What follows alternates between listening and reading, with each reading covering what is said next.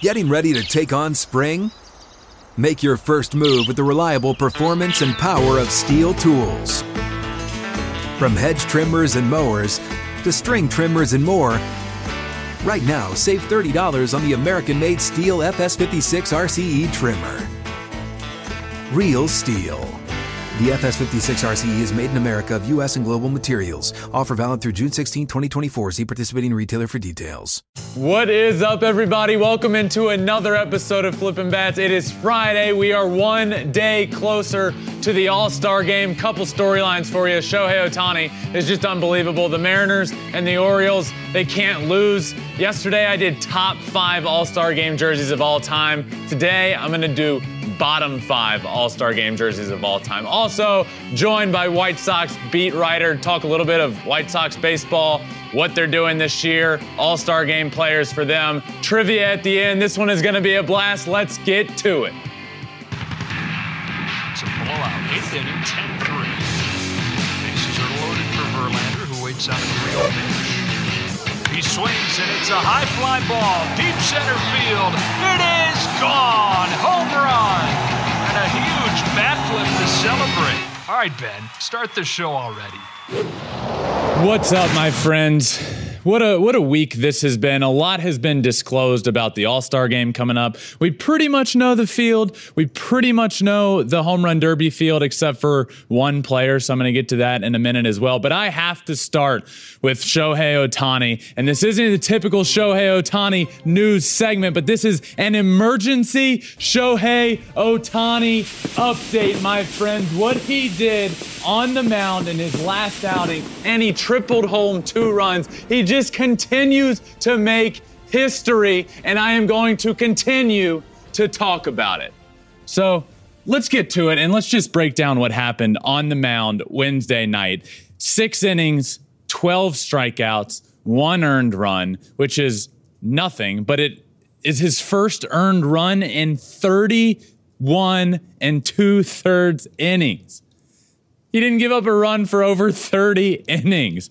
It is unbelievable. And he punched out 12 guys, again, striking out double digits. And oh, by the way, he tripled in the game, tripled home 2 runs, which was enough to win the game for him. His last couple of outings, he has drove in enough runs to single-handedly win his team the game.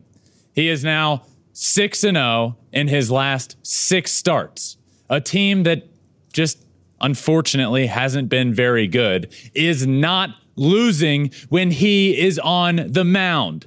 He now leads all of Major League Baseball, every single player that has played this year in Fangraphs WAR at 4.8. He is the Major League leader in Fangraphs WAR. I tweeted this out Wednesday night. I wish people would stop arguing against Shohei Ohtani for MVP and just appreciate what we are seeing while it's happening. How long can this happen? Who knows? But soak it all in while it is happening. We've never seen this before, and there's a good chance we never see it again. There are no words. There are no adjectives to describe any longer what we are watching with Shohei Ohtani. This is Muhammad Ali in his prime. This is Michael Jordan in his prime. This is Billie Jean King in her prime. Bo Jackson in his prime.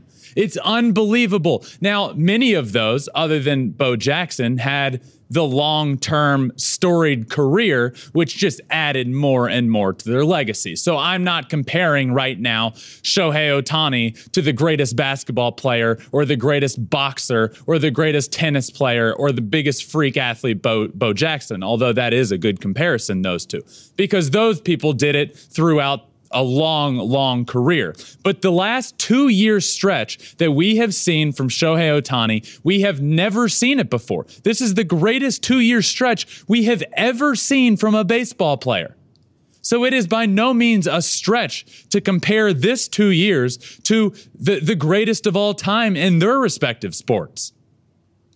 And if only Shohei can continue to do this for however many years. If he does this for his career, he'll be the greatest baseball player to ever live. But I'm not ready to put him on the same conversation as a Michael Jordan because he's done it for 2 years as opposed to however long MJ's career was, which was absolutely remarkable.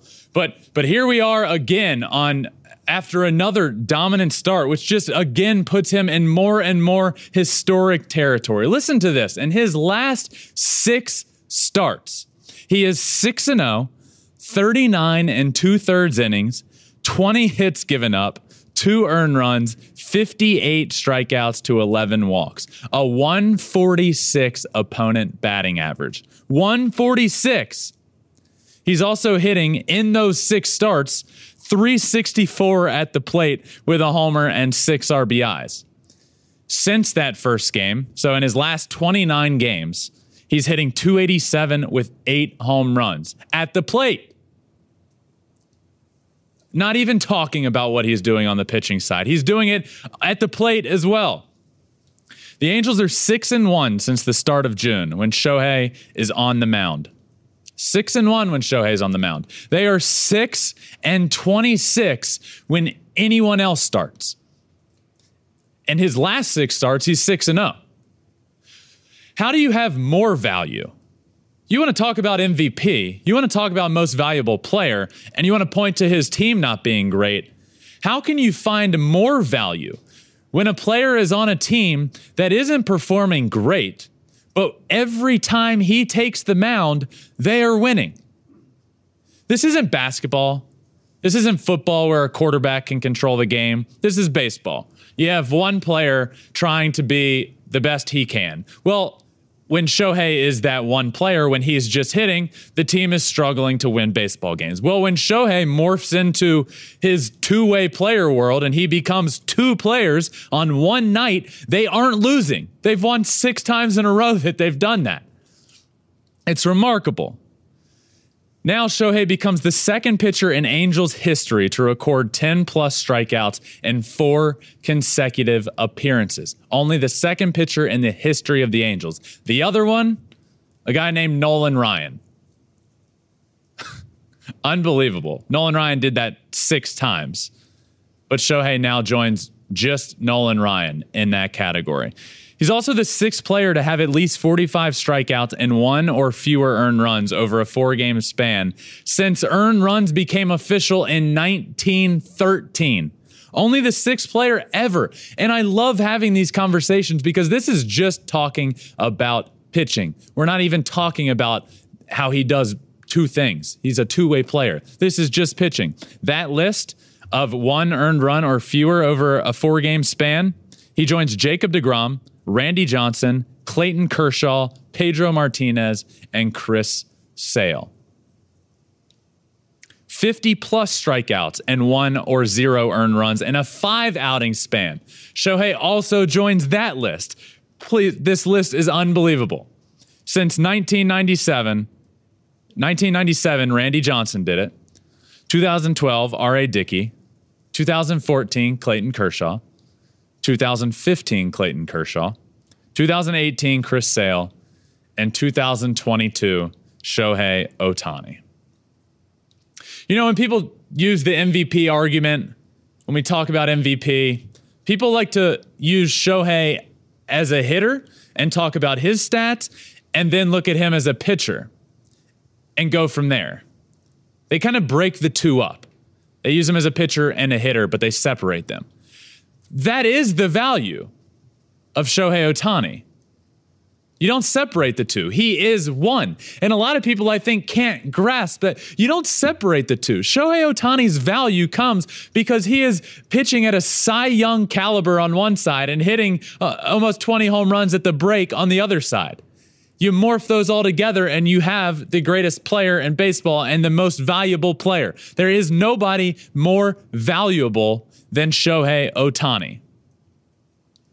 Shohei Ohtani over these last 34 games, pitching 0.45 ERA. This is over 34 days, okay? So over a month, a 0.45 ERA, 58 strikeouts, 11 walks, 39 2/3 innings, 287 batting average, 604 OPS, 8 homers, 29 games, 6 innings of 1-run ball with 12 strikeouts against the Astros tonight. This was tweeted on Wednesday night. He also tripled in that game.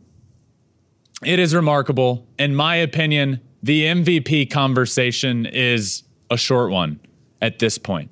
As long as Shohei Ohtani is in the league and healthy and doing anything remotely close to what he is doing right now, he's the MVP. Cousin Sal said it very well. Let's press pause on the AL MVP discussion for the next 5 years. So long as he's healthy, it's Shohei Ohtani. It's pretty simple. As long as he is healthy, the MVP is Shohei Ohtani. This has never happened. It's hard to grasp. But when you can grasp it, you understand the value. What sort of value are you looking for? What do you, by most valuable, do you want to talk about the most valuable to a team? That's Shohei. Do you want to talk about the most valuable to the game of baseball? That is clearly Shohei Ohtani. Value has a lot of different words, and no matter how you look at it, the most valuable player to Major League Baseball, and it's certainly to the American League, is Shohei Ohtani. He did all this on Wednesday night in front of Astros manager Dusty Baker, who is also managing the American League in the All-Star game, which, by the way, the American League manager will select his starting pitcher. Dusty Baker had this to say: he's not just an all-star, he's a megastar, one of the top offensive players and one of the top pitchers. And he's smart. I can tell the way he plays the game. He's talented, but he's smart. The lasting impression that Dusty Baker will have before he selects his all-star starting pitcher is perhaps having that starting pitcher pitch right in front of him.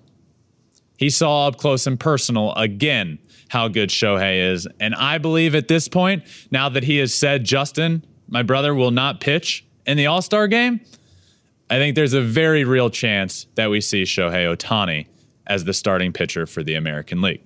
We shall see. But as of Thursday, there is a new odds favorite to win the American League MVP award. After I have been clamoring on about he's going to win the AL MVP all year and people yelling at me and saying I'm ridiculous, as of today, there is a new leader at pretty much every outlet for the favorite to win AL MVP right now. Shohei Ohtani at the top, Aaron Judge behind him, Mike Trout, Yordan, and Rafael Devers behind them as well. Those odds according to Fox Bet Live. So he's in the driver's seat now. I know it. We all know it. When it comes to most valuable, it is Shohei. Shohei is incredible, and I just hope that we all appreciate it while we are watching it.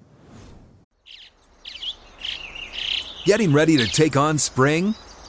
Make your first move with the reliable performance and power of Steel tools. From hedge trimmers and mowers to string trimmers and more, right now save $30 on the American-made Steel FS56 RCE trimmer. Real Steel. The FS56 RCE is made in America of U.S. and global materials. Offer valid through June 16, 2024. See participating retailer for details. All right, I am happy to welcome in now Chicago White Sox insider Scott Merkin to talk a little bit of White Sox, talk a little bit about White Sox All-Stars. We'll see where we go with it. But Scott, thank you so much for joining me. Pleasure to join you. And I've never seen my name so big on a screen before. It looks kind of cool, actually. That's great. Hey, I want to start with Tim Anderson. And for the first time in 52 years, the starting AL shortstop will be the shortstop of the Chicago White Sox. How cool is that? How special is that? Whether he knows that stat or not, for Tim Anderson to be the all-star starter, what does that mean to him? Yeah, it means a lot. You know, I think it's interesting. I was just talking to Joe McEwing, who is the third base coach for the White Sox and does a lot of work with Tim Anderson. And he was telling the story about in 2019, he had a great start to that season, did not get picked for the All-Star team. So at the break, he said to himself, you know what? I'm going to go out and I'm going to win a batting title this year. I'm going to win an AL bat. He actually had the highest average anyone in baseball that year. But he said no one else can control that. There's no voting. There's no choosing there.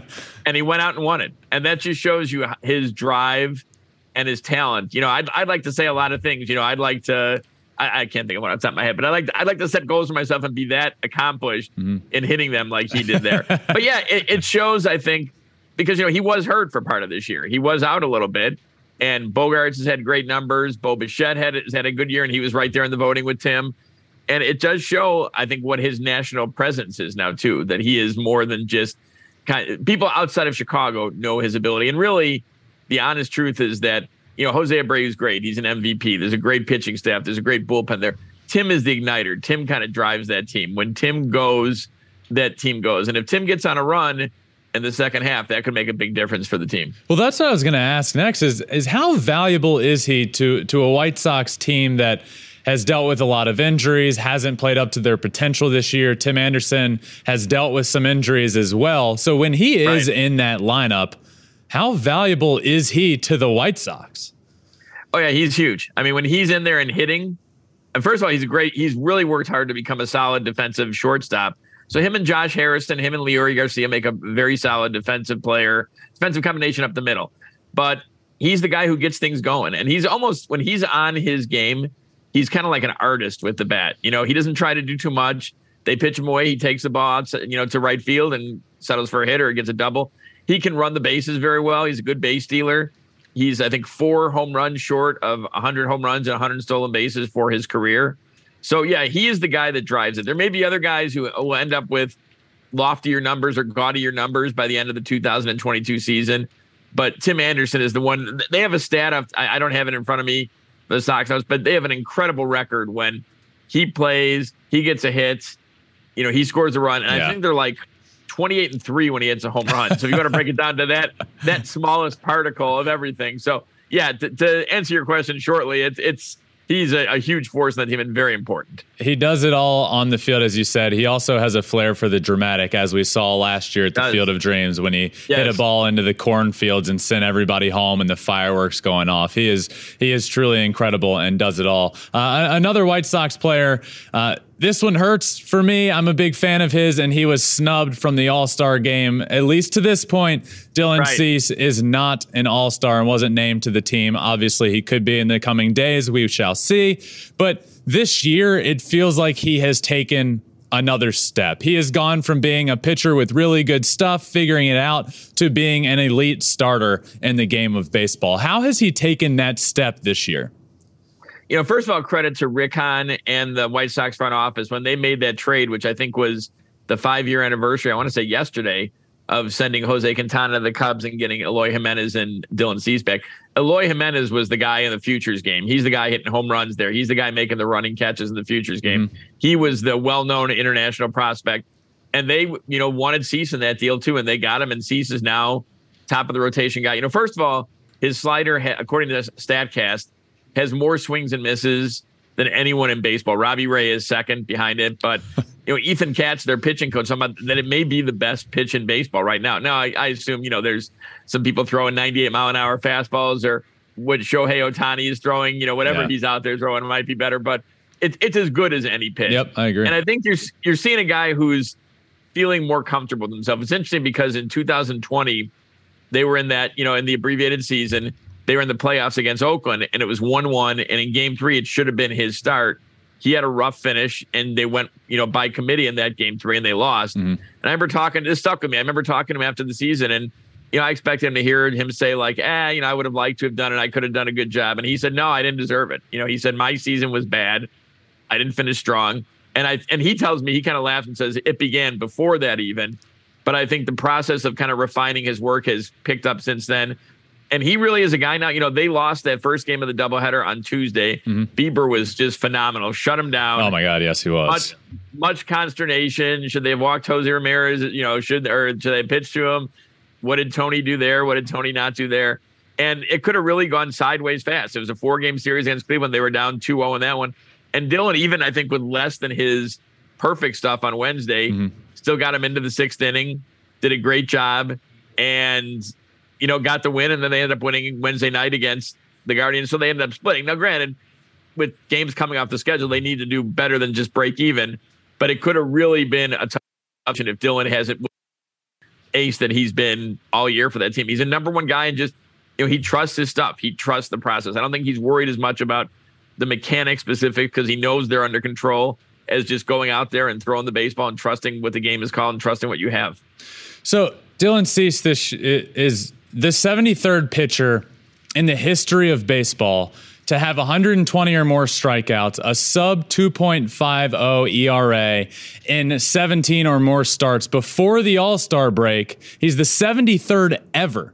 The other 72 all made the All-Star game, every single one. So has he spoken about this? I know obviously he wants to be an All-Star, but has he spoken about this, or people around the team about disappointment maybe that he's not an All-Star yet? Oh, yeah, they're all disappointed. I mean, Dylan spoke about it, I believe, Monday, and Dylan's very low-key. It's interesting, Dylan told me, and I guess he told others too, last week, Tony mentioned to us when we were in Anaheim that Dylan had done something interesting recently, but he didn't want to say it. It was Dylan to say. And apparently Dylan wrote a poem about the sliders. We have not heard it yet. He said he's going to release it at some point, but he's that kind of interesting character. With that said, yeah, he was definitely disappointed. He wanted to be an All-Star. Who wouldn't? And Ethan Katz, their pitching coach, has done a great job with that team, with that staff. He was even more disappointed yesterday. We talked to him yesterday, and he really made kind of like an impassioned plea that he should be on there. I have to ask you, though, Ben, I mean, the system seems pretty well in place the way it is, right? I think there were just 6 players picked by the league, and 5 of them were teams that didn't have a player, right? Didn't have a representative. So, I mean, it's hard to argue the player votes with the fan vote the way they have it set up now. But unfortunately, there's going to be snubs every year, right? I mean, there's great guys like Dylan Cease who 100%.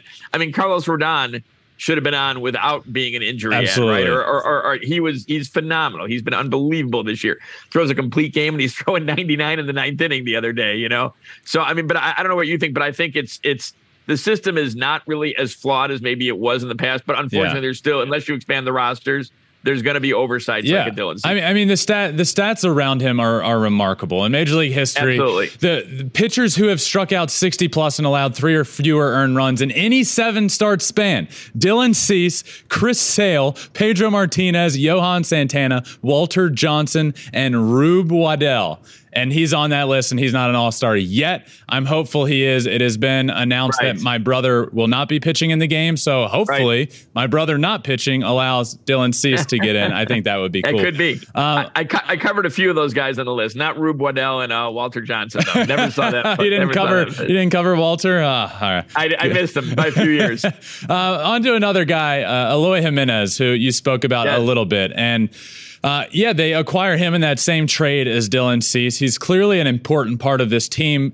He's struggling to stay on the field at times, but when he is in the lineup, his bat is clearly very, very important to this team. So I know he just got injured on Wednesday. Talk a little bit about an update there and what he does mean to the team when he's in the lineup. After the game, Tony La Russa told us in Cleveland that, Eloy was probably going to get a couple of days off. They didn't think he'd re-injured himself. He hurt himself. What looked like season ending, just the way he reacted and the way we saw him just trying to move the next day in Minnesota, trying to sit down, trying to maneuver. We thought, well, this is, really more bad news for this poor kid. But he had the surgery. I believe it was a tendon behind his right knee there. And he had that repaired, and he came back. He fought his way back. He's in very good shape, and then hurt himself last night. They didn't specify where it was. But, if you don't want to, I understand that sometimes you say the phrase injury prone and it has a bad connotation. He's not working to stay on the field. The kid works his tail off. But the bottom line is he has been hurt a decent amount, over the last few years. And you can't deny it. I'm not, spinning my own take on this. That's the facts in front of it. He hurt himself last year. He hurt himself this year. And when he's on his game, like he was the first month when he came back last year, one of the, true pure power hitters in the game. And, Frank Menechino, their hitting coach, has talked about that if he's hitting on everything that he's supposed to be doing, he can be a 300 hitter too. But, the Sox have been a very low home run output team this year, and they need a guy like that in the lineup, but they need him to stay healthy more than anything else, just like the rest of this team. Yeah, there's a lot of stars on this White Sox team, but a guy for me that has flown a little under the radar this year is former number 3 overall pick, Andrew Vaughn. And he has been really good this year.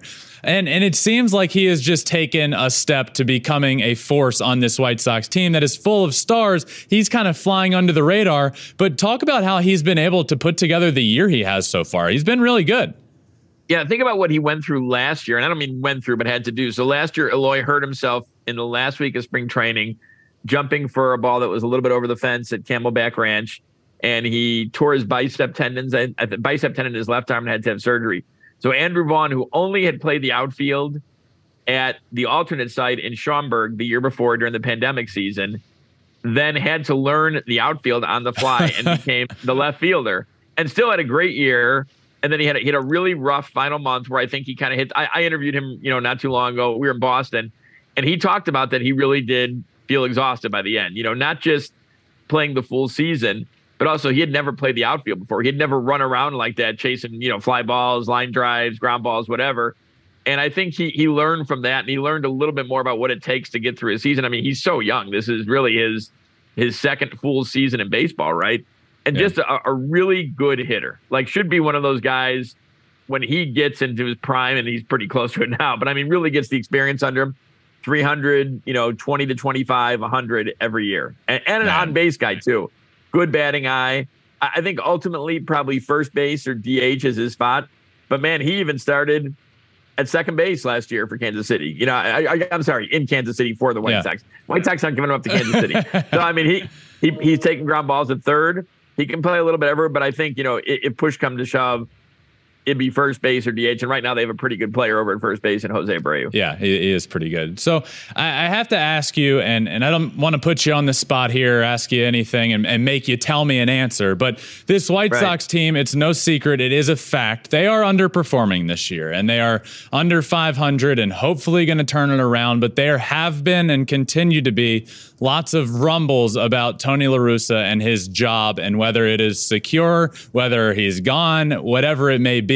Where does that stand? Is he going to be the manager for the White Sox throughout the year, or is the seat hot and he's got to figure it out right now? I would be stunned if he doesn't manage the rest of the season out. And I think if he doesn't, it's probably his call that he, wants to walk away. And that does not strike me as something Tony La Russa would do from the 2 years I've gotten to know him better. And I barely really knew him. I maybe interviewed him 2 or 3 times before he came back to the Sox. But I just interviewed him when the team was in Anaheim, asked him if he was having fun, and he gave me a defiant hell yeah, a little Steve Austin, Stone Cold Steve Austin there. But he was he's still enjoying himself. Now, granted, it's tough, and I think one of the things that people talk about is lack of energy, lack of urgency. But as you know, when a team is not hitting, and for most of the season this team is not hit to the level that people are used to, it looks like there's no energy, but it's just you're not manifesting anything on the base pass, right? You're not getting anything going. So it's hard to have kind of energy on that. And people complain about, bad defense or fundamental mistakes. But I think you can probably attest to this too. It's not really a teaching league unless you're going through a rebuild where you have nothing but really young players. I think that's what the minor leagues is for. You don't see it much at the big league level. Jose Abreu and Yasmani Grandal. Yeah, I mean, they I'm just picking a couple like really accomplished veterans. They rely on coaches to talk to them and say, well, we see this and this could be better. But I don't think they need to be taught things. They just need to do them, right? So I think the manager is important in kind of setting the tone and kind of, running the feel of the team. But I think it's really a players' league. The players have got to play. And I really believe now, again, if we talk and they go 0-4 in Minnesota, I mean, that's going to be a little different look then. They're going to be 9 games out of first with 70 games left in the second half. So I still think, though, he's there. He has one more year after this year, but I would be stunned, absolutely stunned. And you can have me back on, and I would cop to it if he's not there throughout the 2022 season. Okay. Last one for you before I let you go. Sure. We are a few weeks away, a month away from the trade deadline. This team that is underperforming to this point. What is the plan there? Is it kind of we're going to wait last possible second and see? Are they going to be buyers? Is there a world in which the Chicago White Sox are sellers? What's the plan around the trade deadline? Well, they're in this stretch of 19 straight games against the AL Central. They've done, about 500 baseball, a little below, I think. And they have 4 in Minnesota. They have the All-Star break, and then 4 at home against Cleveland with a doubleheader on that Saturday. And then they go to Colorado for 2. So I think you'll know a little more then. But here's the thing with this team all year. Now, unless they, go one way or the other, but this team has been just good enough not to be great this year. Yeah. So every time you say, they've won 2 against Cleveland, and we're pretty impressive in doing so, some hard-fought wins, you're like, okay, maybe this is the turning point. But we've had 7 of those, and they haven't happened. They've won 4 in a row or 3 in a row, but there's no 10 of 12 or 15 of 20. But with saying that, Kenny Williams, who's the executive vice president, and Rick Hahn, who's the GM, and of course Jerry Reinsdorf, who's the owner, the chairman. They want to win, and they know this is the window to win, and they know if they get in, they have a starting staff and they have a bullpen that can make some noise in the postseason. I don't know where maybe second base, although Josh Harrison has played very well. Maybe right field, they need another left-handed bat would help. Always can add bullpen to help out, to bolster the team. But they have a pretty good roster as it is, so there's not a lot of moves to make. I would be equally stunned to see them be sellers. I mean, if somehow it fell off where they got 9, 10, 11 games back, you might see a veteran or two move, but I don't think anyone who has, extended contractual control is going to move off this team in season. Okay. Well, Scott, thank you so much for joining me. This has been a lot of fun. Bringing you back at some point to talk some more White Sox. Thanks again for joining me. Be happy. Thanks for having me, Ben. I enjoyed it. Of course. See ya. All right, next up, Ben, we're going to discuss the Mariners and the Orioles. They both have 10-game winning streaks right now, but I honestly don't know who all saw this coming, especially for the Mariners. Nobody saw this coming. The Mariners and the Orioles, both double-digit win streaks. I got to talk about both these teams. I want to start with the Mariners. The Mariners have been fantastic of late. Entering Thursday, we're recording this on a Thursday. They haven't yet played their game tonight. They have been on a 10-game winning streak. They have clawed their way not only into the wild card conversation, but they're a game and a half out of the top wild card spot. They're 47-42, tied with the Red Sox and the Blue Jays for the second and third wild card spots. They're tied with them. They have been fantastic ever since the brawl. Might I add, the Angels, this brawl that took place, I think the Angels probably did it to get a little kick and to kind of push themselves forward. That backfired, and it propelled the Mariners into the season they are now having. It's unbelievable what they're doing. Shannon Drayer, who we just recently had on the show, tweeted this: a few fun numbers from the Mariners' current streak. Mariners have won 7 consecutive series since winning 14 in 2001. So they've won 7 consecutive series, and the best that they've ever done is 14 consecutive in 01 when they broke the all-time record for wins. They've also swept 3 consecutive series for the first time since 2003. Unbelievable what they are doing. According to Fangraphs, the Mariners have a 50-50 chance now of making the playoffs. June 19th, so a month ago, they were 29-39 and had a 5.3% chance of making the playoffs. Fast forward less than a month. That was June 19th. Fast forward less than a month, and they have a 50-50 chance of making the playoffs, according to Fangraphs. That's pretty cool. They've been doing it all over the map. One, Robbie Ray has been fantastic. Friend of the pod from last year. Robbie Ray is a stud. He was a lot of fun, a good interview. He struggled to start the year. Obviously, he did it in Toronto last year, wins the Cy Young Award, gets traded over to, or gets picked up and is now with the Mariners.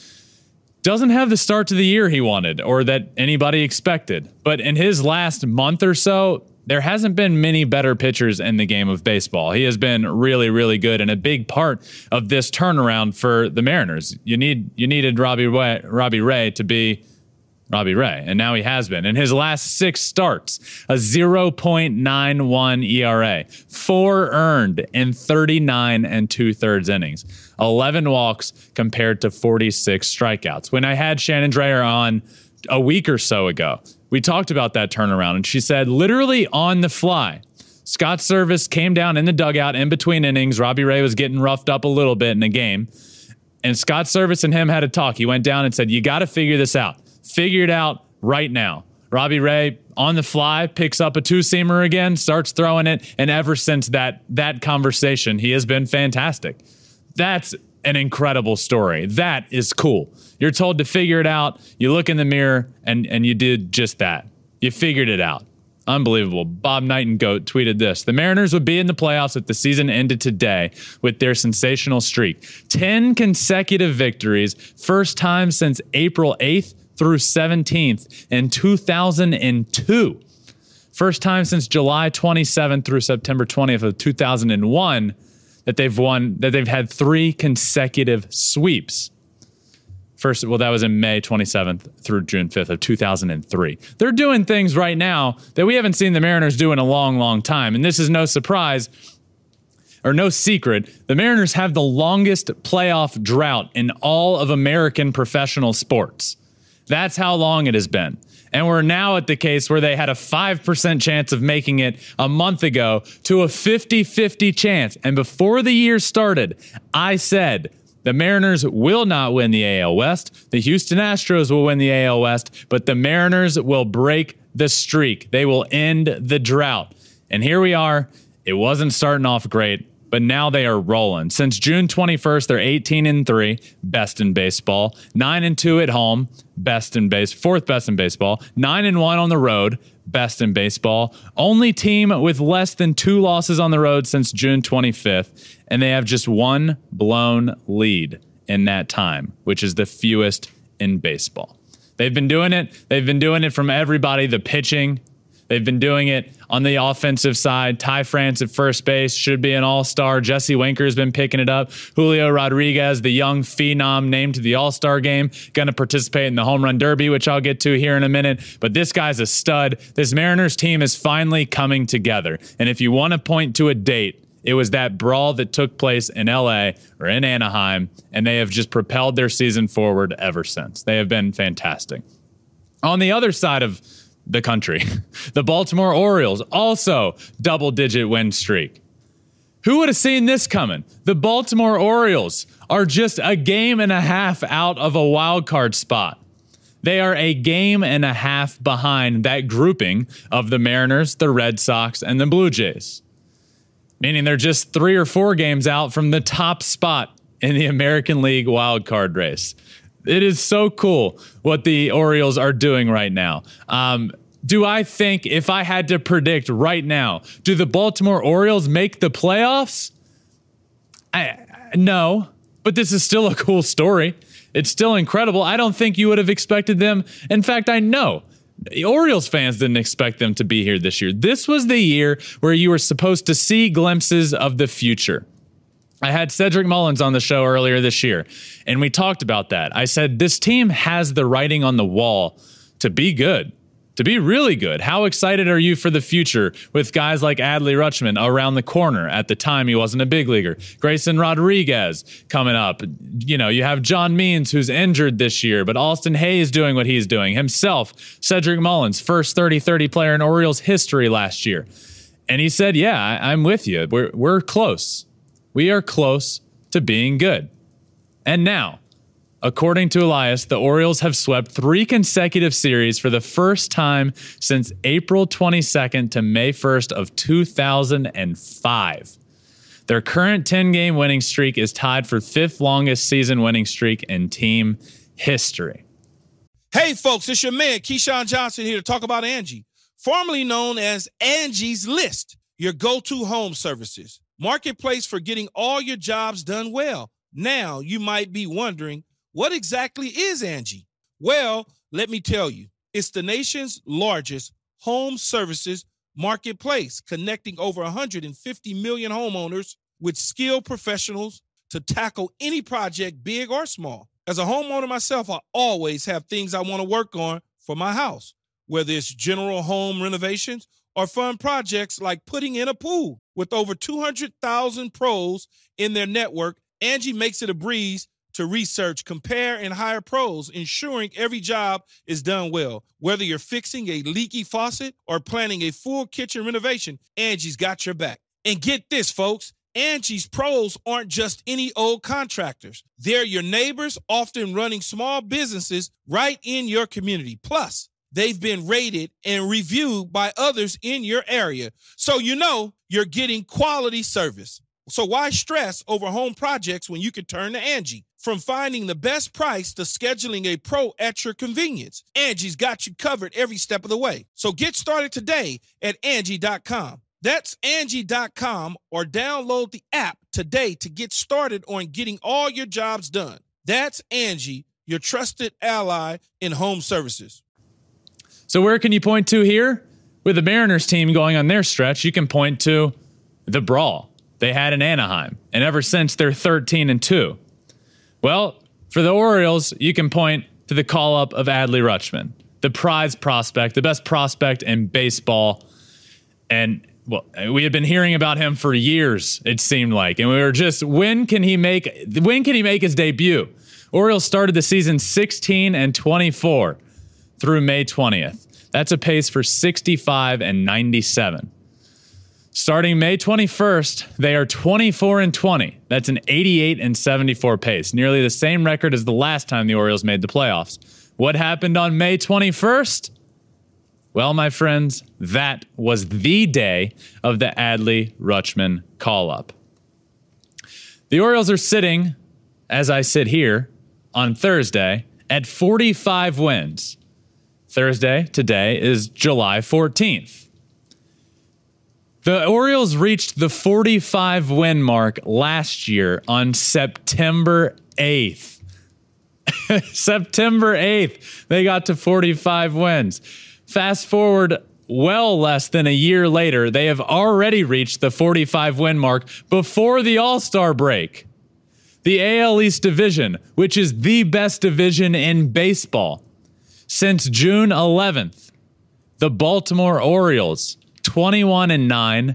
The New York Yankees, who are on top of the world and everybody's talking about them and they're on a historic pace, 20-10. The Orioles have a better record in that stretch. The Red Sox 16-14, the Rays 14-16, and the Blue Jays, who are now out their manager, Charlie Montoyo, gone, are 13-19 in that stretch. So since that date, the Baltimore Orioles have been the best team in the best division in baseball. So I hear you. Dave Roberts, a month or so ago, said the NL West is the best division in baseball. My friend, not so fast, not even close. The AL East is the best division in baseball, and that was right around the time the Orioles started to do what they're doing now. Now it's not even close. Every team in that division is over 500. The Orioles are doing it with the lowest payroll in Major League Baseball at $45.5 million. They also have the lowest payroll for a current 26-man roster at $32.65 million. It's special what the Orioles are doing, and I just love this. And I say this because it's so good for baseball. It's so good for a fan base. On this show, the day after Adley Rutschman got called up, I sat here and I talked about this is so good for a fan base because it just provides a sense of hope. A fan base that has been craving winning for so many years now, who hadn't even had a month over 500 in years, gets to call up their prize prospect. It presented hope. With that came the hope of the future. Little did we know when I sat there on that day and said that the future is now for the Orioles. The future is right in front of us, and we're seeing it without the firepower they're going to have for the next few years. Do I believe the Orioles are going to make the playoffs? I do not. Do I believe the Orioles are going to make the playoffs and be in the playoffs for years to come? I do. I believe in this Orioles team. I believe in the core that they have built. Cedric Mullins, John Means, Adley Rutschman, Grayson Rodriguez, Trey Mancini, Austin Hayes. You know, there was talk of Trey Mancini getting traded just a couple of weeks ago. Now you hold on to him. Who knows what could happen? I don't know, but the Orioles are rolling. The Seattle Mariners are rolling as well. But this is just a blast to watch. Baltimore Orioles tweeted this: "We win 10 games. Twitter glitches. We may or may not have caused a little chaos." That's what's happening right now in baseball. Just a little bit of chaos. And the Baltimore Orioles and the Seattle Mariners are the reason why there is so much chaos. All right, it's time for another list. Yesterday, I did my top 5 All-Star Game jerseys of all time. Today, I am going to do my worst 5 All-Star Game jerseys of all time. So I'm going to head on over here to our beautiful wall, and we're going to break down the worst All-Star Game jerseys in history. And there are some really, really bad attempts at All-Star Game jerseys. And we will start at number 5, came in 2005. This All-Star Game was in Detroit.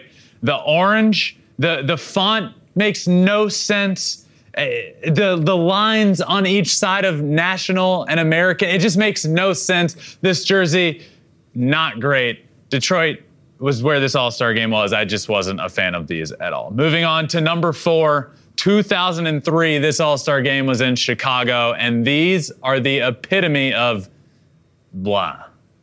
These are awful. I mean, I don't even know. They just took a white jersey and just put the words American on it, and there's nothing at all to it.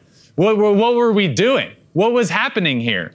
Did we just forget that there needed to be jerseys, and then on the day of the home run derby, we were like, oh man, we got to put something together. Let's do this font on this white jersey and call it. I don't know. It's awful. They're at number 4. Moving on to number 3. Last year, 2021. What was this? I know the All-Star game was supposed to be in Atlanta. It got moved, so maybe a little bit of an excuse there that there wasn't a lot of time to come up with a great design. They tried. They sure did something. This is a look here. I don't really know what the point was of there's no colors that, like, how cool would it have been last year if we get like a purple and black, like that color scheme in Colorado, have a jersey with the mountains on it, and then have American, put me in charge of these jerseys. Moving on, the second worst All-Star game jerseys of all time. The year was 2000. The jersey was terrible. Again, just a plain jersey with the word national. What's this? Just the lettering of the 2000 is just, you know what it looks like? It looks like those things when the ball drops down on New Year's Eve and people wear those goggles and it's a 2 and a 0 and then you have your 2 eyes looking through. It looks like they took that and was like, man, this would be great to go on the jersey. I don't know what the thought was here. This is my second worst jersey of all time. And the absolute worst, my number 1 worst All-Star game jersey of all time was in 1998. Green.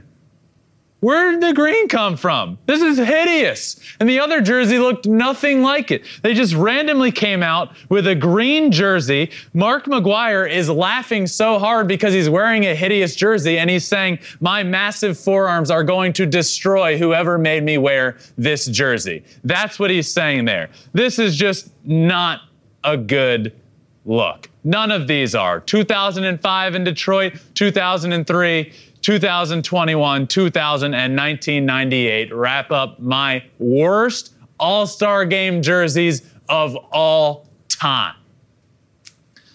Oh, man. Let's head back over here now. We're going to wrap up with some trivia. The All-Star game is right around the corner. I got producer Rhea out here with me, and we are going to, again, do some All-Star game trivia questions. I did a pretty good job yesterday.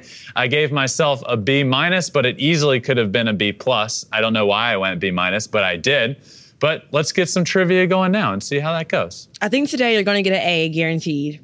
An A, guaranteed. Guaranteed. You heard her. All right, let's do it. So first question is, which current All-Star has the nickname Polar Bear? Pete Alonso. Pete Alonso is correct. 1 for 1. 1 for 1. All right, so next question.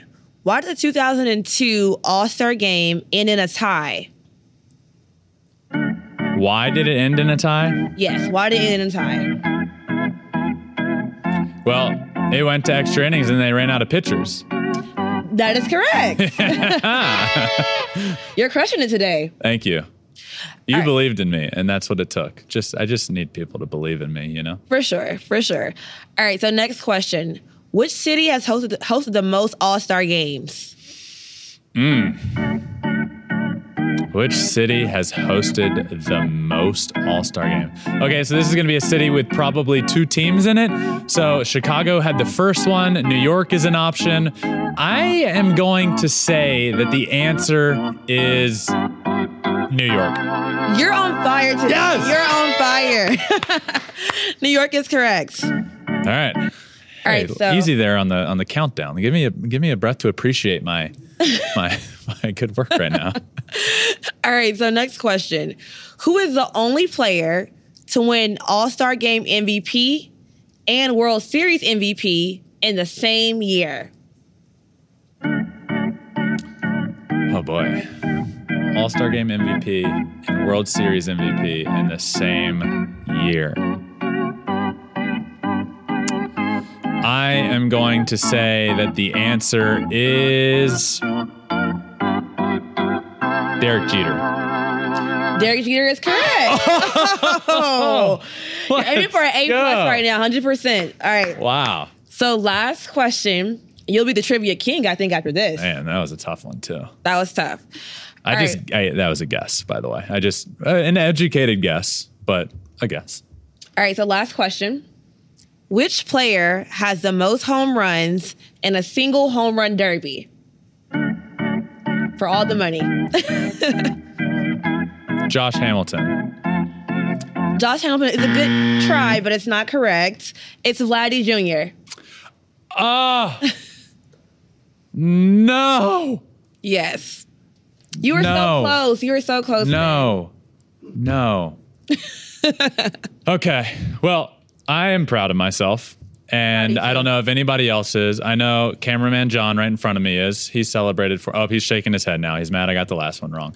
I will give myself an A for today. I will give myself an A. I will give myself a standard A, not an A+, not an A-, because I did answer a lot of them fast as well. The first, a couple of them I knew off the bat. You get points boosted for that. I just made that up. I just made that up. But yeah. Okay. Yeah. I just gave I did. So I feel really good about that. An A today. And that does it for trivia. This was a lot of fun. Back-to-back 2 good trivia days and back-to-back 2 good shows. This one has been a lot of fun. Stay tuned, my friends. We have a lot of stuff coming for you revolving around the All-Star Game. Soon, we'll have a draft preview, a futures game preview. We'll have a home run derby preview. We'll have a home run derby post show. We'll have an All-Star Game. We'll have an All-Star Game recap show. So much fun stuff coming. Stay tuned right here at Flippin' Bats Pod.